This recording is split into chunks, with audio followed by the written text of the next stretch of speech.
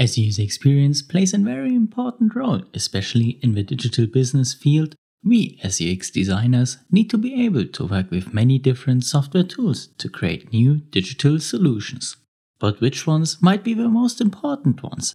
I'm your host Chris, and in this episode of the UX Globals podcast, I would like to tell you a bit more about software for UX designers.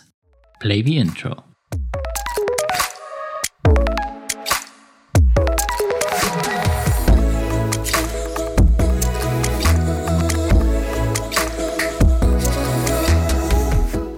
Before we actually begin, I would like to stress that I will not tell you should buy this software license or the exact software I use.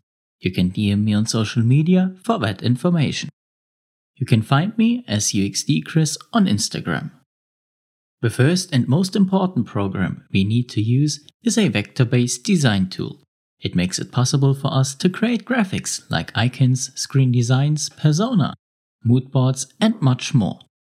Due to the endless possibilities we can use programs like this for, it is the most important one for us UX designers. The second most important one is a pixel-based design tool. This is especially required for picture manipulation. We can easily add, remove, or transform any content shown inside any picture. But what is actually the difference between vector and pixel-based programs? A pixel-based file has X columns and Y rows, and every position in the grid contains exactly one color code. One of the default formats is 1920 by 1080 pixels, which you probably all know is Full HD. As this grid is limited to the width and height of the columns and rows, you cannot scale these files to a bigger size that easily. Well, you can. But if you make it twice as wide and twice as high, every pixel will be shown only 4 times, and the quality of the image has not increased. Vector-based files, on the other side, do not store pixel data, but vector points in a coordinate system. Therefore, the file's objects can be scaled without any quality loss. And due to that reason, the vector-based files are more important to us as UX designers. Just a side comment. If you take a picture with any kind of camera, you will only get pixel-based files. As discussed in an episode last week, pictures increase the UX and therefore we need to have at least one tool for editing images, and I'm not talking about image manipulation, but editing. The colors, the brightness, the contrast and many more variables can be changed in those tools. One of the tools that makes us as UX designers unique are prototyping tools. Basically, we cannot have enough of them. Some for low fidelity ones and some for high fidelity ones. Do some research online and you will find a big variety and even some free tools. Most of them are vector-based again, and therefore they are comparable to the vector-based design tools, but have the additional functionality for creating links between the screens. On the other hand, there are some functions missing, but might be important for creating more detailed icons or graphics in general.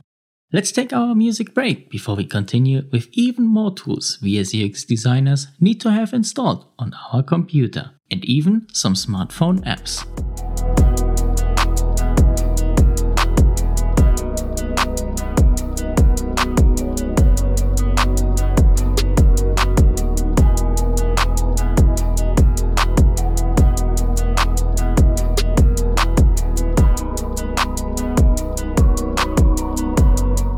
One thing that makes us as UX designers so unique is that we are able to implement code. Therefore, we need different IDEs on our laptop or computer, so we can code some websites, applications, or software in general for either prototyping or as a final solution.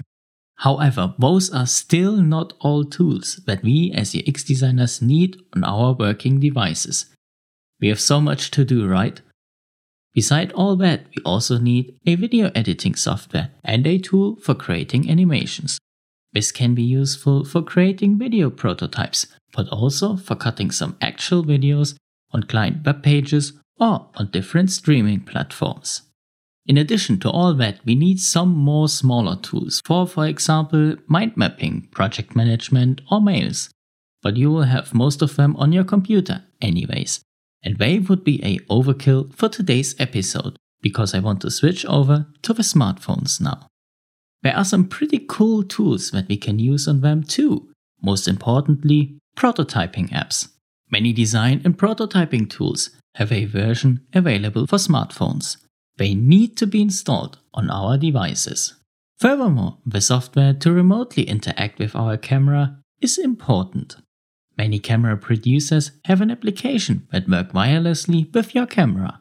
You definitely need those. Same goes for our picture editing software. Many of them are available for smartphones too, so every picture we take can be instantly edited in our phone and shared on social media. Which brings me directly to a very important part. We all together as UX designers need to get attention to be realized. Therefore, we need to support each other and share our work on social media. And the last app category that I would like to talk about today are your bank account applications. Especially, we as entrepreneurs need to have our bank accounts under control at all times. Wherever we are, we need to be able to check what is happening and has happened with our finances. Every entrepreneur has some vision like me. I will make user experience the number one reason why a company or solution succeeds. But to make this somehow work, I need to earn money and keep my business running. And I used to hate all that money stuff, because it was so much related to bureaucracy, which I did not like at all. But I got used to it, and today I have enough knowledge that I somehow fell in love with it and even enjoy it today.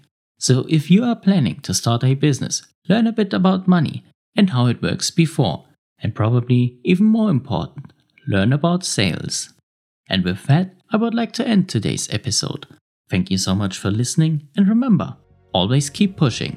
Have a good one.